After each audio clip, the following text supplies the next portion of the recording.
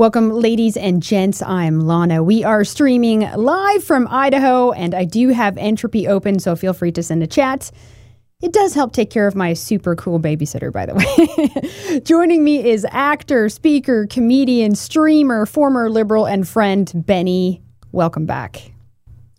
Happy to be back. It's cool to finally catch up like this again after so many years. Oh my gosh. Anyway. Oh yeah. And we're going to get into that of Idaho and how things have intersected. But I know you co-hosted Flashback Friday recently with Henrik, which was really cool. You came into the studio and stuff. But I had you on last. I went through the archives in 2013. Can you believe that? 9 years ago. My oh my, how things have changed, huh? Yeah, that's mind blowing. That was right at the beginning of I guess my journey as a public presenter. That was the first year of Joy Camp is when we talked. And man, so much has happened in the last 9 years. It's overwhelming, really. Yeah, for several years, you and Kevin, who's there next to you, and other friends, you guys produced these well-made skits on, various dark conspiracies under the name Joy Camp. Some of you guys might remember. Comedy awareness was a term I think you were using. And 9 years ago, we talked about how tyrant elites, they fear creativity and comedy if they can't use it for their manipulation and control. Fast forward to a few years later, and they're banning comedians, musicians, content creators like us. We've been banned and censored. It's crazy, isn't it? Just in that short period. Yeah, it all just keeps unfolding exactly the way we predict. We're all prophets. It's all, we see it coming, we point at it, and then it happens, and then we're still called crazy for predicting the future. Oh, yeah. Now, I know that you have cut, well, what did they say? A prophet is never loved in his own town. I think a prophet is never loved in his own country at this point. Yep. But, conspiracy just means people conspiring to do something. People do it every day. I know you've covered all the big ones. Now, looking back after that period of your life and in terms of all of the great conspiracies today, what do you think is the biggest, most important one nowadays that stands out? The biggest, most important conspiracy? Yeah. I know people talk about like the moon landing or JFK. Or it's all over the place. But good question. I think I'm going to give a kind of a general answer. I think that everything that we're taught that's happened at any point in history needs to be questioned. And it's maybe that is a bit too broad, but I've got a point now where the conspiracy is so big. Everything I've ever learned from another person or some, ethereal authoritative figure, I've come to question. So I think the biggest conspiracy of all is that everything needs to be questioned. Everything is subject to more perspective. Absolutely. Good answer. Absolutely. You have to question everything, question all authority, question everything we've been told. And even that, it makes you an extremist nowadays if you just simply question basic things. Yeah, now, how would you say you've changed the most since 2013? I was thinking about it. And for me, I've been forced to grow a thick skin and a strong stomach after all I've seen and all the attacks that we've endured. But how would you say that you've changed more in the last 9 years? Yeah, well, just looking at that Joy Camp page, we've had a lot of videos that they try to take down in the past year. I've been successful at getting them all back, which is kind of cool. I don't think that's happens too often, but I always write back and say, parody. This is parody. This is just a parody. It's a commentary. And every single time YouTube writes me back and apologizes and say they got it wrong, which has been really interesting to observe. So Only time we've got a video taken down is for copyright stuff, but they've been trying to take video. I mean, once every couple months, they'll try to take a video down and I'll appeal it. And so far, 100% success, which is an interesting thing to acknowledge. Wow, that's amazing. That can't be said for us. No. Most of my colleagues now are off of YouTube. Yeah. And I mean, we've certainly had some videos that have been taken down and never come back. But I think they respond to my appeals, which is fascinating. It makes me wonder if anyone's actually watching, or if it is sort of AI algorithm bot situation. I don't know. So there's a lot I want to dive into, but first I want to get into Idaho. How we both ended up in northern Idaho, which is hilarious. And I didn't know you were here. You didn't know that we were here, No. But you were meeting up with a mutual friend, Rebecca, actually your wife, who I'm friends with, your beautiful wife, was hanging out with Rebecca. And then we came up and it was like, oh, Henrik and Lana also live in Idaho now. So how did you come to move here? I know it's been surreal. So many people. It's like a who's who of YouTube cast-offs up here. But it's great. I mean, we've all been drawn to the same place for, I think, very similar reasons. I mean, Sonia and I, we left California in 2018. We didn't know we would end up in North Idaho, but we knew we wanted to end up someplace better than Los Angeles. And we just trusted the signs that we were getting. So we somehow made it up here. We bought a property a year ago. We've been building on it ever since. And yeah, it's strange and cool that so many people that I know from the internet are here as well. And you can hang out and meet up. Now, you grew up in Los Angeles, right? You're born in California. We're going to get into that later, your acting and leaving and stuff. But how is it living somewhere that's more freedom focused, definitely more conservative, if you know what I mean, versus California? What does it feel like for you to be around that kind of energy? I feel like I'm in a pocket reality. I feel like we are less influenced by some of the nonsense up here. And it's interesting. I mean, we left California before it was cool. I mean, I moved in Idaho before it really became like, I mean, we bought a property about a little over a year ago, but then the real estate market really increased last year. It's fantastic, first of all, to be out of California. I saw all of this coming.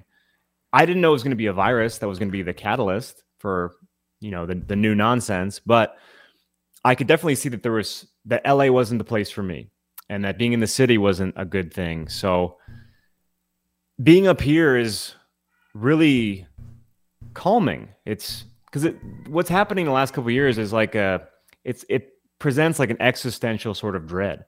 No matter where you are, you still kind of are affected by what's going on. And living remotely, living rurally makes it less, depressing.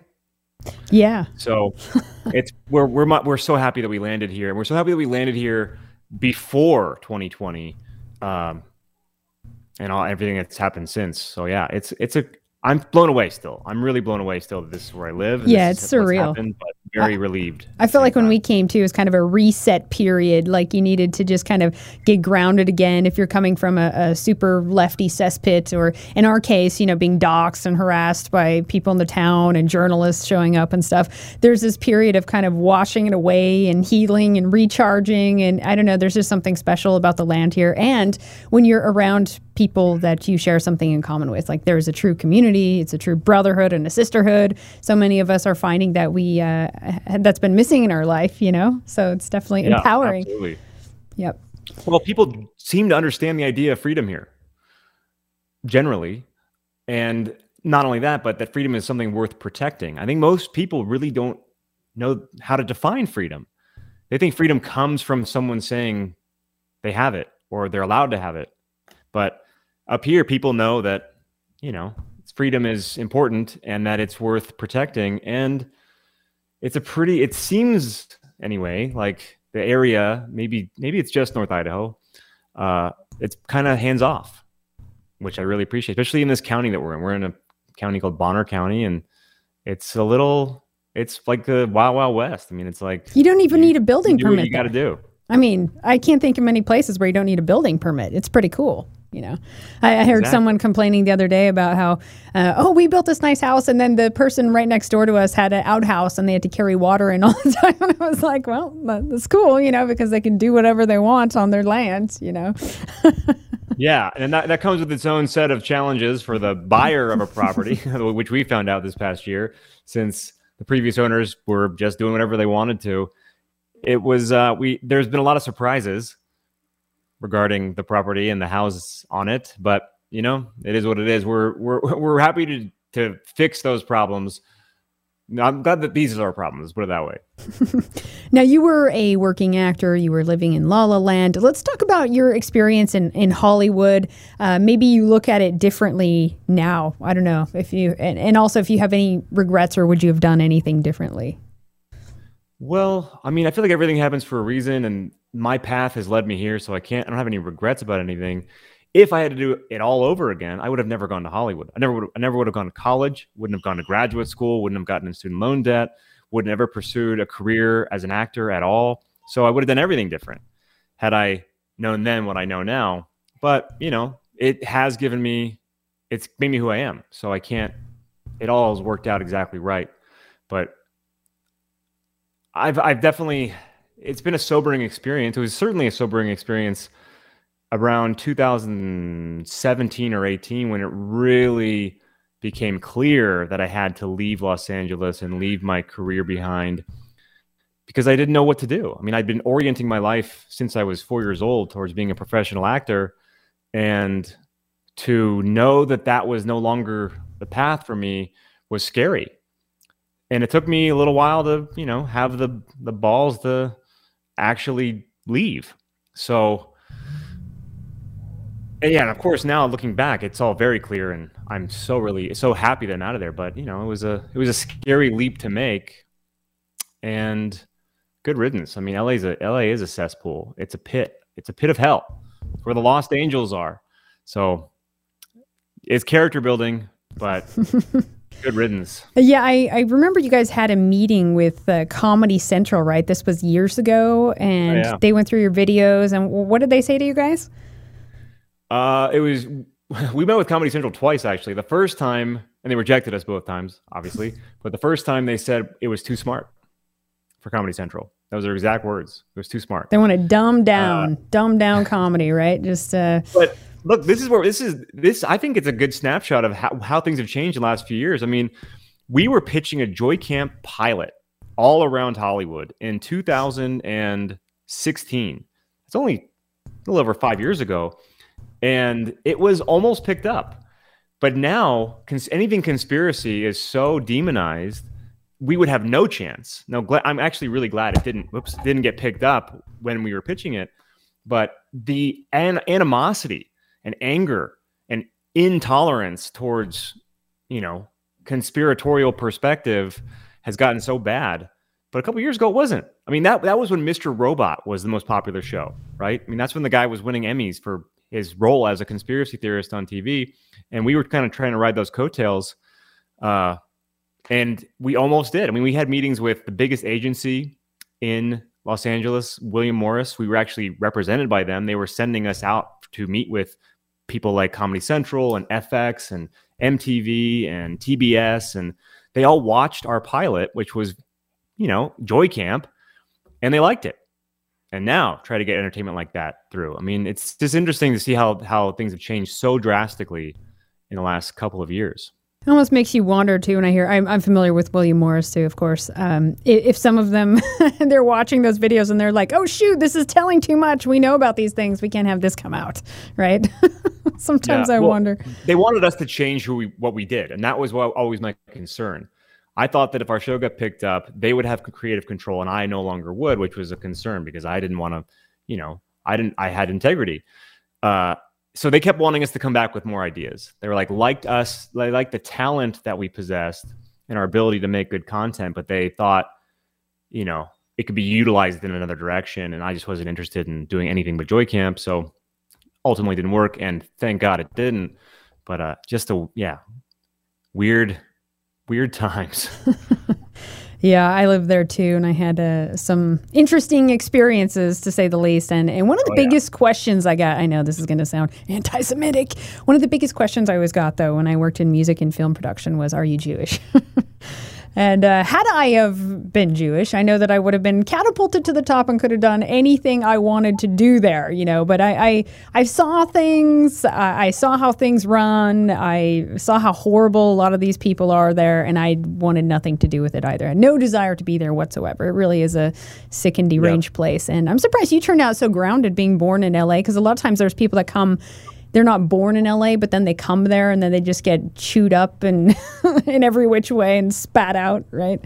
But most people, even if they achieve celebrity fame, they get chewed up and spit out. I mean, it's a brutal business that has no heart. I mean, that's one of the things I really learned about Hollywood, is that it's soulless. it doesn't care about anybody, and it's only there to serve agendas. I mean, and it took me a while to really accept that, because I didn't want to accept it. I wanted to think that there could be some integrity within that business, and there simply cannot. Now more than ever, if you have a contrary opinion, you will not be heard. They will not let you succeed. So it is on lockdown. It is only there to prop up, agendas and propaganda. That's right. Perpetuate propaganda.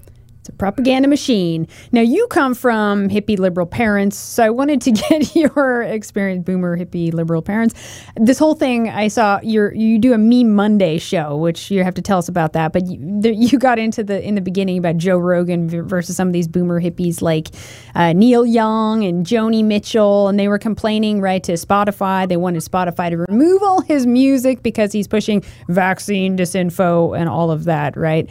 And then they removed their music in protest, which is just completely cringe. I don't know. Tell us about your thoughts on this. Oh man, well, I actually didn't know that Joni Mitchell was on that train. There's a lot of them, and a lot of Joni Mitchell and I share a musicians. birthday. She's someone I've been, always happy to say I have a birthday with. That's really sad. Not anymore. Not surprising, unfortunately. Yeah, what a mess. I mean, well, the hippie movement is another one of those things that it helped me kind of understand that you could be that. How do I say this? I like the anti-establishment aspect of the 60s movement. When I was a kid and my dad was telling me stories about his time in Berkeley and stuff, and watching whatever movies, documentaries about the time and listening to the music, I was really inspired by it. And I was really inspired by the anti-establishment aspect, only to find out, in my 20s that most, if not all, of what people experienced in that movement was also, at least somewhat of a psychological operation, was also disheartening, but a good paradigm to crush. But yeah, I mean, no wonder these people are changing like this, because they've always been a part of, again, another propaganda machine. Pop music, that music, all of that has been there. I don't want to sound cynical, but it's hard to be mainstream during any era and have, again, integrity and actually be on the side of truth. So those people have been, Neil Young has been a part of a disinformation campaign since the 60s. Oh, absolutely. Yeah. And yeah, we're anti-establishment, but then they're being propped up by the man in the system and the Hollywood machine and all that. And it is funny how back then, they're Woodstock, it's a free speech, it's anti-war, it's all peace and love. And then fighting against the man. Fast forward to today, it's big pharma and censorship and throw them in prison because they don't want the vaccine. I mean, that is such a boomer thing right there, Yeah.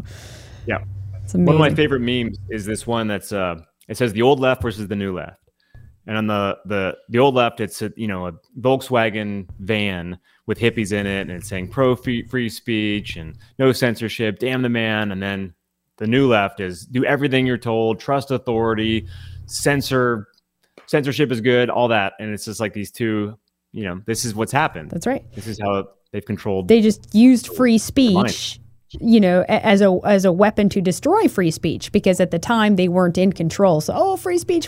And then once they get control, they crush free speech, But I think Joe Rogan, I just have to say, I'm not a fan of Joe Rogan, but he's making $100 million for Spotify's contract. So, and I heard that the artists they have to get 350 plays to make $1. So I don't think they really care about some of those musicians leaving, honestly. Yeah. I mean, we're just watching. I don't know. Can I say the word shit? Yes. We're watching a shit show. It's a shit show. I feel like we're watching the collapse of, society. We're just watching it. The schism has been, COVID's like the splinter, and we're seeing this fracture now, and there's no going back. You're either in, not to speak generally, but it's like you either are on the side of illogic, which is trust authority no matter what, or you're thinking, and that's where the bridge is hard to gap. The gap is hard to bridge, and you can't speak logically with people who are thinking illogically. So we have this disconnect. It's very strange. It's very strange. And you teach a course that gets into that. So I wanted to kind of get into that about communication. Now it's called parrhesia, right? Now tell us what the word parrhesia means. I had to look it up because I didn't know this word. Yeah. Well, at first I thought it was a bird because I kept seeing a word bird I fell in logo. love with 2 years ago. And it literally means free speech. It means to speak boldly or freely, freedom of speech. So that's why I fell in love with it. It's been lost from our lexicon. It has a Greek origin. But it's a beautiful word. And I can see why it's sort of been lost, because it means freedom of speech. So yeah, I mean, I see the tactics at work, divide and conquer. I mean, it is literally the oldest trick in the book. And I refuse to accept that I can't talk to people anymore, or have a different opinion than someone anymore, and not be able to get along still.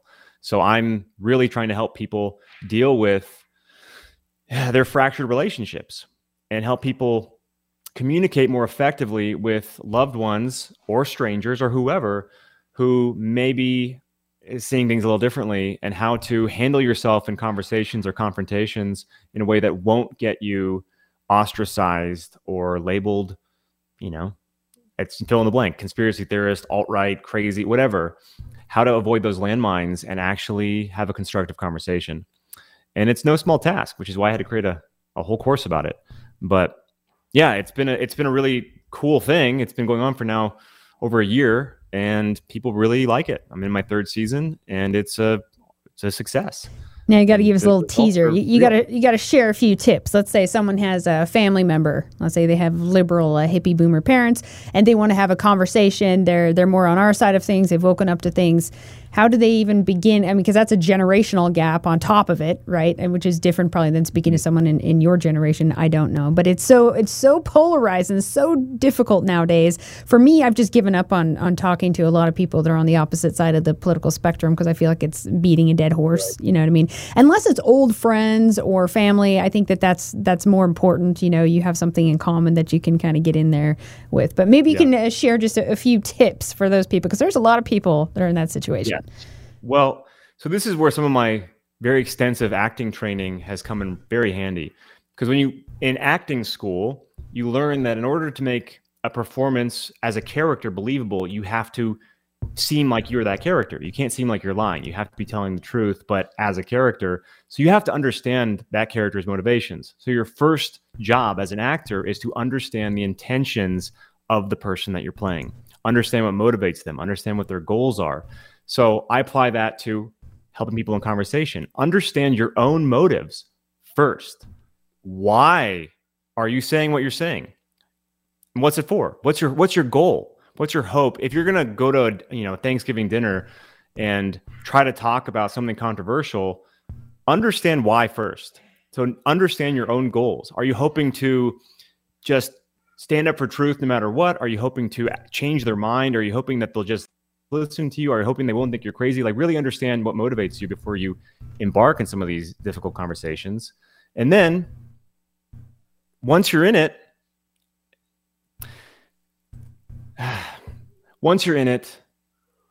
okay, every conversation, every person is different. So every encounter is going to be slightly different. And it's up to you to respond to what you're dealing with.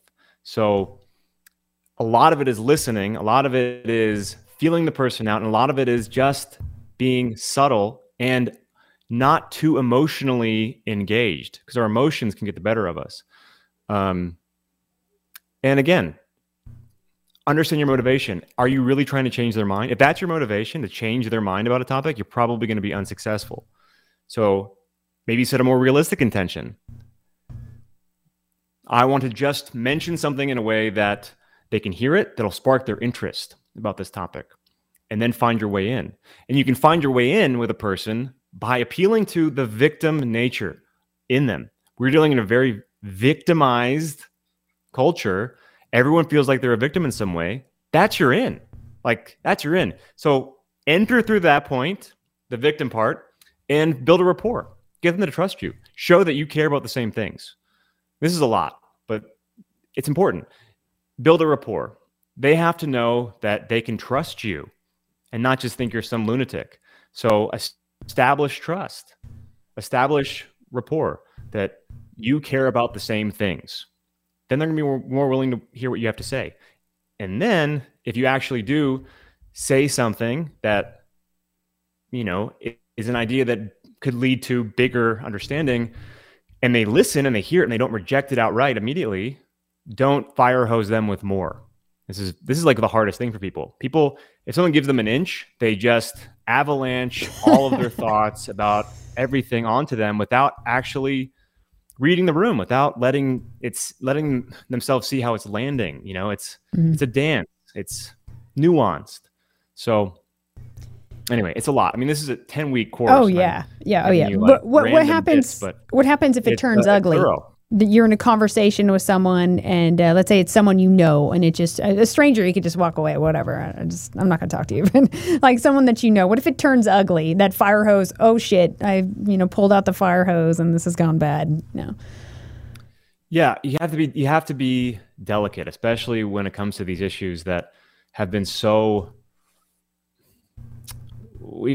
They're polarizing. They are, and people are they're willing to fight for their ideas, for their opinions, and you have to be really delicate, kids gloves, and know that your facts don't matter.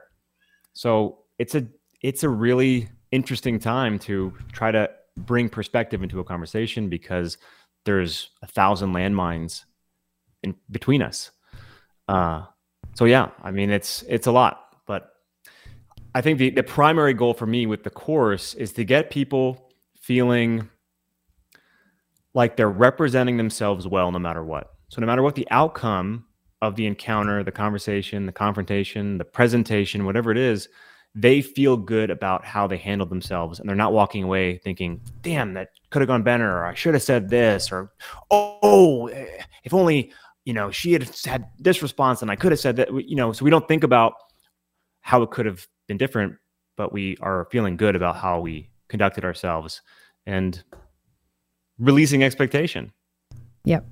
I think too, you get into is it communicating boldly without self-doubt, right? Freeing your speech. And I have found that for me, that has taken practice, right? And probably for you too, just life practice, right? You become seasoned as you go, and you go through experience, and then you're like, oh, that's who I am. That's the seed of who I am. That's this is my voice. This is how I speak. I found my voice, and it's a journey. So how do you help, guide someone to, they say, I want to find my voice. I want to have confidence in the things that I am saying. Well, again, this is 10 weeks worth of tutelage. But so for instance, actually tonight, my class today, I'm doing it's a whole presentation on self-doubt and how to handle it. And basically making the point that doubt is a killer. Fear is a killer. And I think too many people get hung up on trying to eradicate fear and self-doubt altogether. And I think that's an intention, a goal that is hard to reach. And it can be so hard to reach that you give up on it. So the key is to... He's back. Let's see. Yeah, like I said, it's like this is how rural we are. It goes in a cycle. Yes. Every now and then it pops out. The pros and cons. Anyway, you were saying the key is, and then you were cut off. Figures, of course. Well, the key is to not let self-doubt get in your way of taking action. So even if you're nervous, don't let the nerves keep you from doing the things you need to do. So with a self-doubt class like tonight, I'm giving people tips on how to take action in spite of themselves, how to fake it till you make it, essentially. And the keys to that are, drawing on your own experience. Really start with your own experience. What's a time when you were so scared of a moment, but you conquered it anyway? And remember that, because you've already done this. This isn't the first time. Nerves will never go away. But if you get in the habit of being able to act in spite of yourself, you may notice at some point the self-doubt is gone. But don't make conquering self-doubt the goal. There's workarounds. How to take nervous energy and turn it into real energy, because that's all it is. So how do you take nerves and use them to your advantage? Yeah, and remember that every moment comes and goes. The anxiety, the regret is a worse feeling than having anxiety about a moment that's about to happen. So if you're nervous about the conversation you're going to have, or the thing that's right in front of you that you're scared to do, just know that if you don't do it, the regret is a worse feeling than the nervousness, the self-doubt, the anxiety you're feeling before the moment. And I contextualize it. I mean, I get people really thinking about their own successes already, because we're all still alive because of a certain level of success. So getting them feeling good about themselves, really, getting people to like shrug off all the baggage that we build up over time and remember who they are. Yeah, it's about also relaxing and just kind of letting things go. I think we're in a society now that I hear from so many people have panic attacks and anxiety, and it's just heightened with all these things going on. I think that they feel things, real physical things, but then there's, spiritual things, and then who knows, maybe 5G is even contributing. But people are more anxious than ever and fearful, and just it's hard for them to communicate. And then they're on their devices all the time, and it's these Twitter messages. And so the art of communication has definitely been lost, because people could just shout and then delete and run away. But what you were saying earlier about anxiety, I think that's spoken true in my life, from my experience too. It's the anxiety in the first few minutes before something happens is worse than you actually doing the thing once you do it, right? It's kind of like you have to play mind games with yourself, because once you're actually in it, it's not that bad. It's amazing how you fear anxiety. It's the craziest thing. The movie version of reality. Our imaginations will make things far worse than they actually are. Yeah. Almost every single time. You get hung up thinking about it, and you visualize it, and you watch it like a movie, and you're terrified of that outcome, but then you actually go through it and you're like, oh, that wasn't so bad. Even if it was bad, you're like, well, it wasn't as bad as I thought it was going to be. And that's life. That's like everything. Yeah. And then the more you do it, you kind of, you retrain your brain, because I think there's neural pathways that have to be reprogrammed once you're living in this state of fear and panic and anxiety all the time, which, by the way, the people in control, they love that, because they can manipulate that and steer you, and you're in this fight or flight mode all the time, and you're not thinking properly, right? Yeah. Well, even there, you have this smartphone addiction on the screen. You mentioned, social media and stuff. I think social media is the reason why we don't know how to communicate anymore. I think that is the linchpin. It's social media. We have forgotten how to communicate and talk to each other because of social media.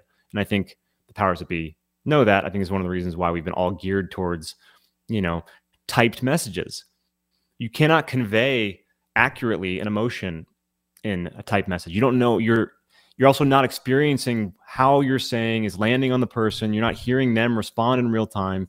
It's completely disjointed, and it's disconnected us from each other. We're more connected than ever, but we're more disconnected than ever. And so the first thing I tell people, if you're going to have a confrontation, if you're going to have a conversation, a difficult conversation where you talk about a difficult subject, don't do it online. Don't ever do it online. Avoid online. Who's ever won an online debate? I mean, a typed online debate, that is. You're just going to waste your energy. And you're going to end up not liking the person more too, because you're not going to have the empathetic feel of a conversation. Yeah. So get out from behind the screen and talk to the person in real life. Yeah, it's true. We have all these new problems now, because before it used to be, even thinking in terms of, Republican and Democrat, it used to be people could still go have drinks together. You have friends with different political views. You can go out and do things.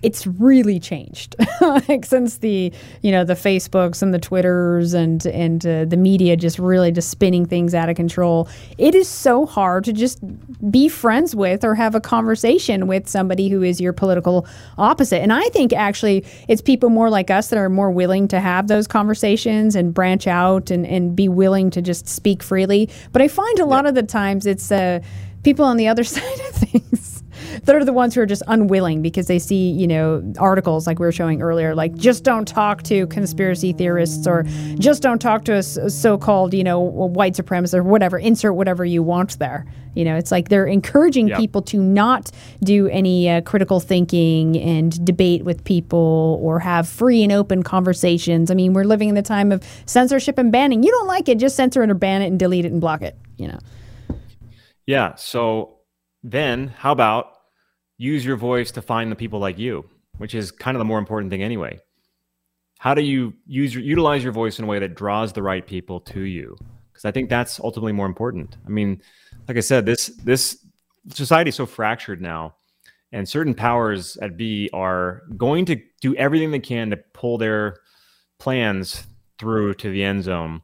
So we have to, make plans accordingly. And that comes from, we solve problems by putting our heads together. So I think, it is important to try to bridge the gap between people you have established relationships and already love, but use your voice in a way that attracts people to you who live near you, who are around you, build a community, have a support system, have your own think tank where you can come up with solutions together and make the system obsolete. That's right. Yeah. And you had a video, you said, who is they? And it doesn't really matter who they is that is fighting against you, because the solution is us, right? I mean, I think it's good to identify the captains, but at the end of the day, it's about just non-compliance and saying no and realizing that we do need those bigger collective numbers. And I know people in our scene for a long time, you were like that too. We were, we can't be collectivist, right? For a long time, we were talking like that. But the term, it was shunned by many of us. But now we know that we need a lot of good people to come as a collective, or to collectivize, to have influence and power in numbers, right? Absolutely. Yeah. And the more you are surrounded by people that are like you, not that you need to be on the same page with about every single thing with every person you're around. I think that actually gets kind of boring. But when you're around people like you don't feel so alone. You don't feel so crazy. You feel motivated. You feel sane again. You feel like things are possible. It's good to have friends. So using your voice in a way that can get you new friends and not just hung up on the people that are taking the bait is really important. Because those people taking the bait, while it's heartbreakingly frustrating, man, they're the low-hanging fruit. Like, they got it bad. I mean, being blue-pilled right now is a pretty horrific, nightmarish scenario. And I don't envy them at all. So I'm mad to an extent because it's their compliance that's sort of perpetuating this nonsense. But at the same time, like, they're in hell and I'm not. And I'm very grateful for that. So I have to disagree with you on one thing. I think it's a whole lot of fun hanging out with people that think like us. And I think it's very boring hanging out with people that don't think like us. Every time I try and bring in some, like, or I mean more like normie tier, I mean, there's different levels of, things that we can have in common and stuff. But anytime I'm like, sure, I'll give it a shot. I'll hang out with this normie person. I'm always just bored. I'm like, I don't need to do this. I have so many friends that are cool to talk with, Wait, I'm sorry. Well, who are you saying are boring to hang out with? Oh, people that don't think like us, or we don't have anything in common. I don't like hanging out with them either. No, we're on the same page. I don't want to. I mean, that's the thing. Like, have those conversations when you need to have them. If it's like your mom or your son or your brother, any of these relationships that because you care. You don't want them to be swallowed up by the system. But to hang out with them, I mean, come on. That's not fun anymore. I don't want to talk about garbage television or Netflix or the latest variant. Omicron. I'm pretty sure I just had that, by the way, and I'm still alive. I wanted to play one of your videos about freedom, because freedom is a conversation that's been coming up a lot. It's a good question. Many of us are asking, like we didn't before. People think freedom is like, good old patriots and, all that kind of stuff. But no, we're rethinking what it means to be free these days. But I want to play this good little video that you made. Looks like you shot this in Idaho. True.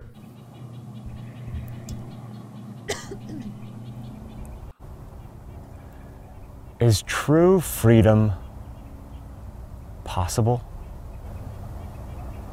If so, how bad do you want it? Would you work for it? Would you fight for it?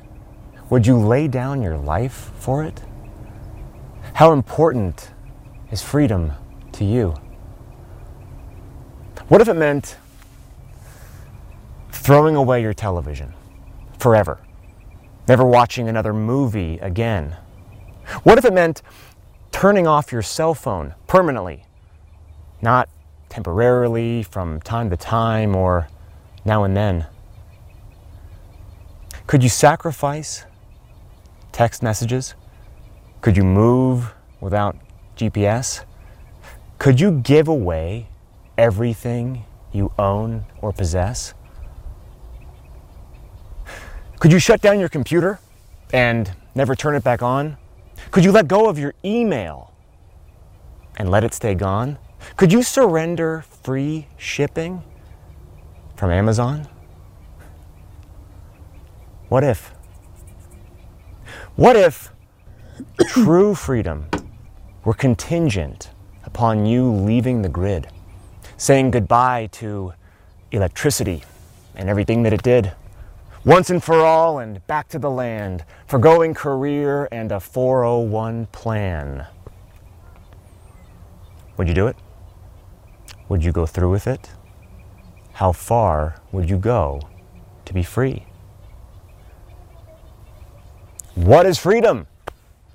Is it having sex as much as you want with whoever, whenever, for fun?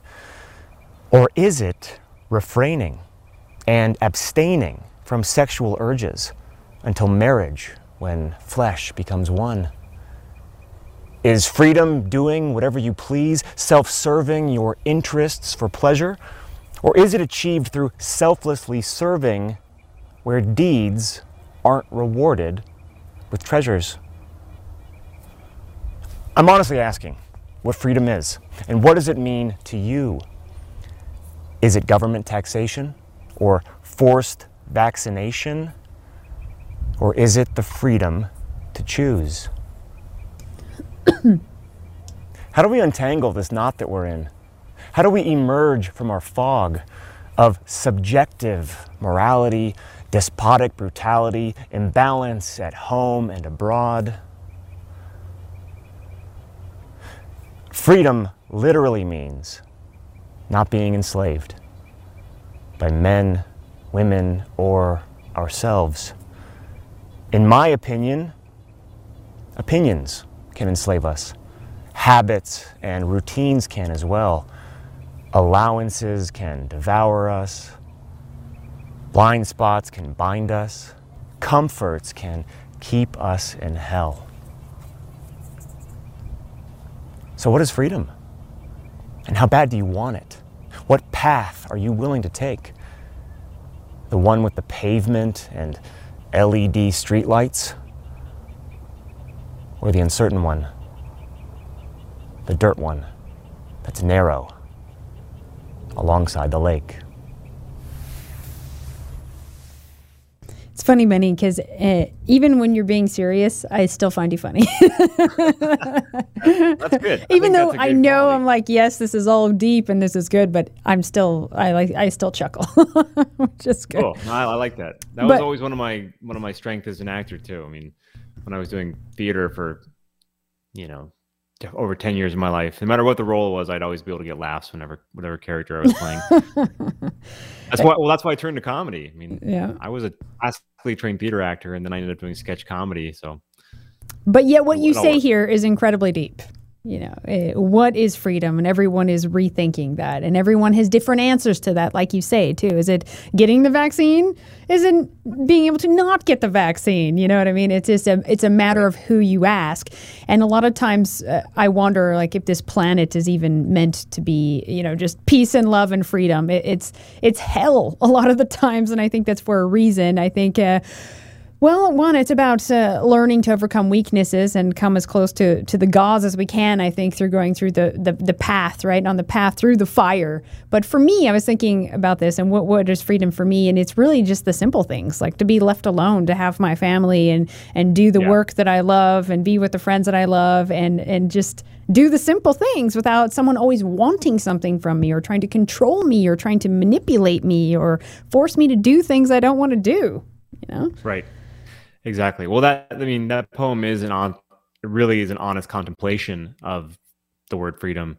And yeah, I mean, same thing for me. I think that freedom for me is just being left alone. Like, let me figure it out myself. And as long as I have a strong moral center, and I know when I'm hurting someone or helping someone, I'll be, I don't need anyone else to make decisions for me. And I think that's what freedom means to me. Being, I like consent-based reality. Yeah, exactly. To me, it's not, I guess the patriot version, I would say they think freedom is limited government and still being able to go to your football games without being vaccinated. It's a bit deeper for me on those questions, I think for a lot of us. Well, I know. Yeah, exactly. Well, that's why I'm posing the question, because it's on the line right now. And people have different interpretations and different ideas and different definitions. And I've really been contemplating it. Well, what is freedom? What does it mean to me? What does it mean to you? What is it? I know that I don't want anyone else dictating my, making decisions that I can't make for myself, or thinking that they have my better interests at heart. Like I'm not cool with that. And it's a dire time. I've noticed a lot of people are realizing that all the stuff with the vaccine and the COVID stuff, we're seeing the trucker convoy, which is great. Like if we don't put our foot down now, it's just going to get far worse. And then we'll be looking back and remember the freedoms that we had when we can sit and talk about blah, blah, blah, even that is going to be gone. Right. Yeah. They're making it harder and harder. I mean, there's no representation. This is obviously the problem. Like there is no representation from anyone who has a contradicting point of view in the mainstream. That just doesn't happen anymore.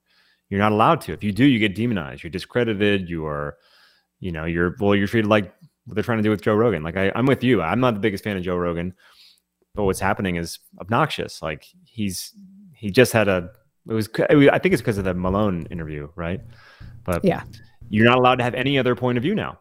I mean, we're at a place now. Literally, I was telling my friend on the phone this today, where I could tell if I got the vaccine and then the next day I had Bell's palsy in half my body, and I were to tell somebody that who believes in the science and trusts the science and believes the vaccine is a savior, they wouldn't believe me. They'd be like, "Well, it wasn't the vaccine." I'm like, "No, look at my face. It's hanging off my head. I got the vaccine yesterday." They'd be like, "It's not the vaccine." Like that's where we're at. People think that Omicron is not that bad because they have 3 vaccines. Like we're dealing with absolute nonsense. Yeah, I know. What wild times. And one of the things that all of us keep talking about as we're seeing where this is going is a community, building tribe, building village, building your village, an alternative economy, if you will, right? A parallel structure of some kind, just in case things start getting bad. Well, they hope already for the best, prepare for the worst. They are, yeah, exactly. They already are getting bad.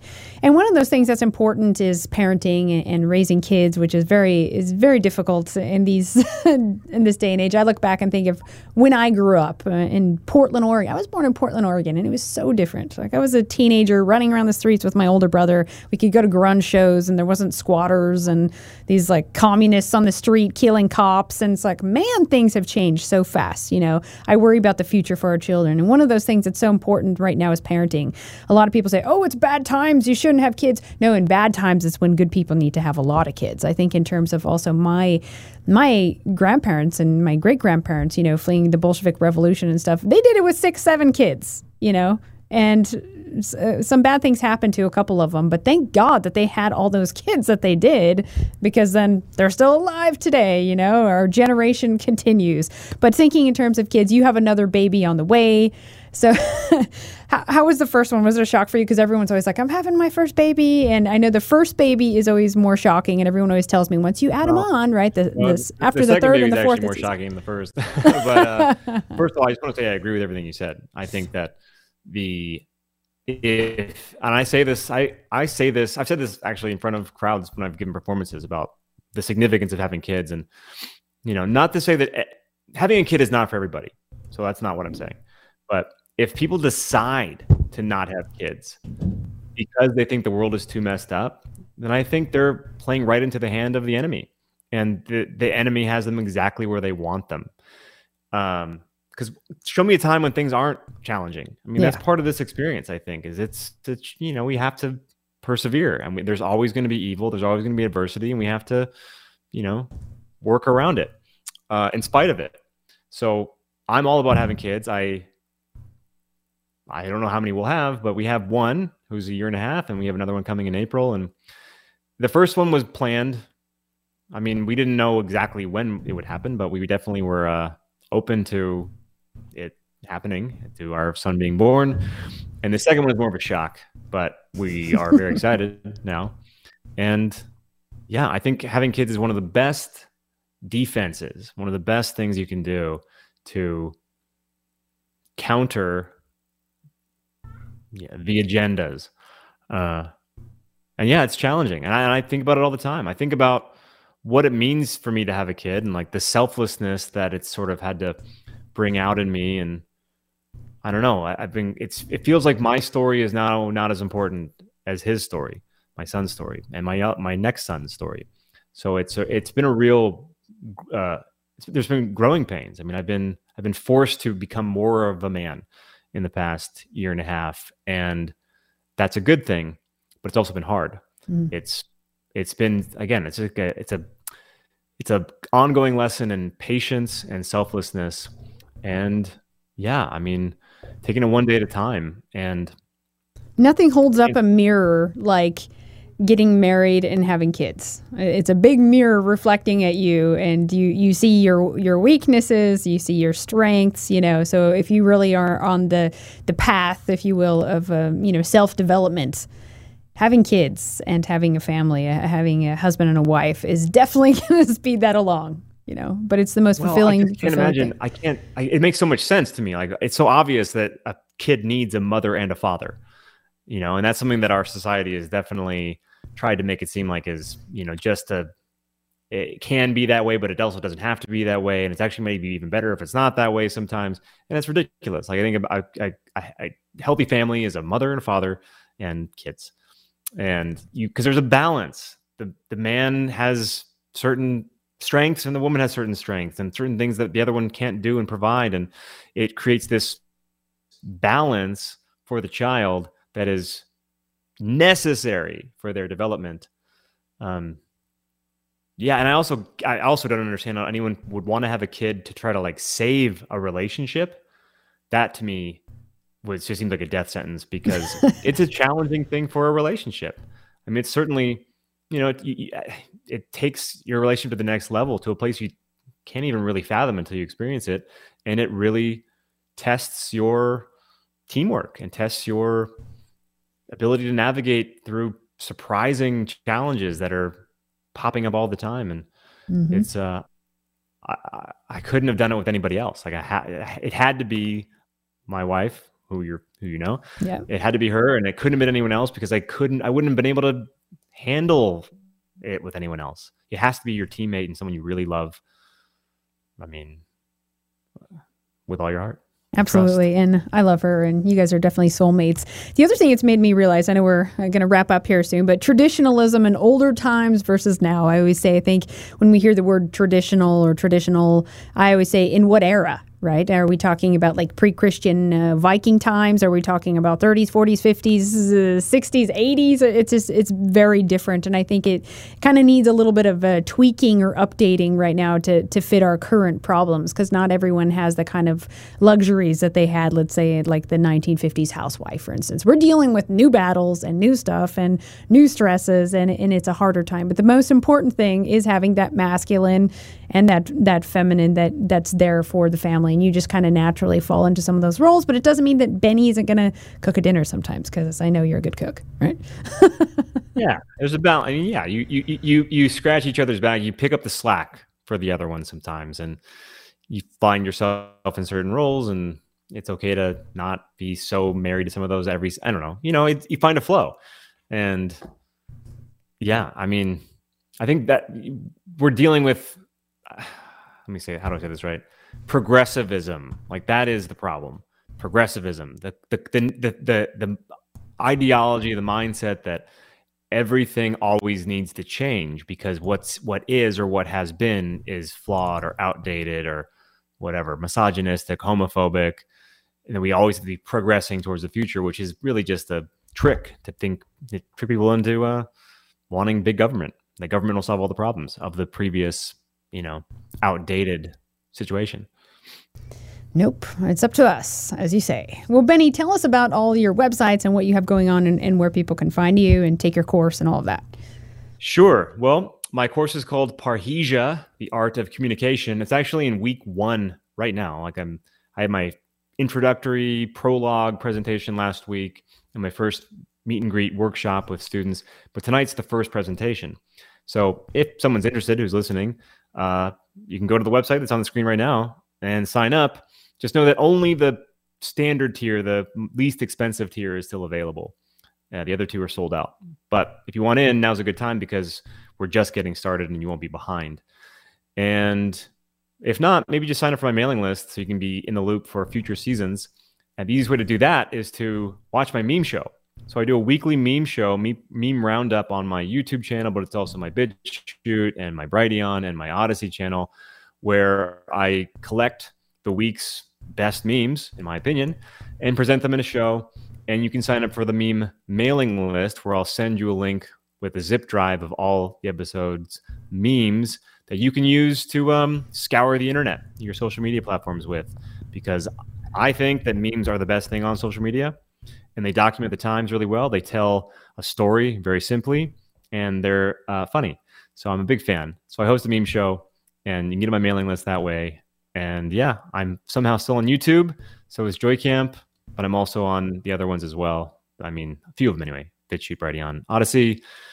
And if that was too much information, just go to bennywills.com. Awesome. Well, thank you for dropping by. It's always a pleasure, friend and neighbor. Yes.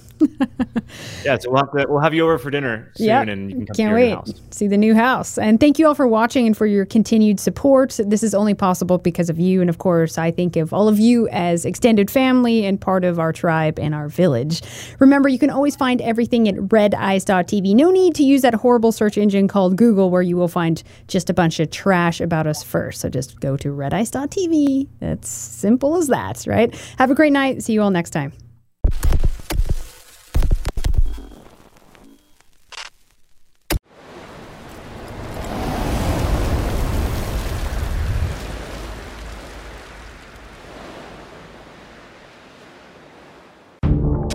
Do you love Red Ice? Want more?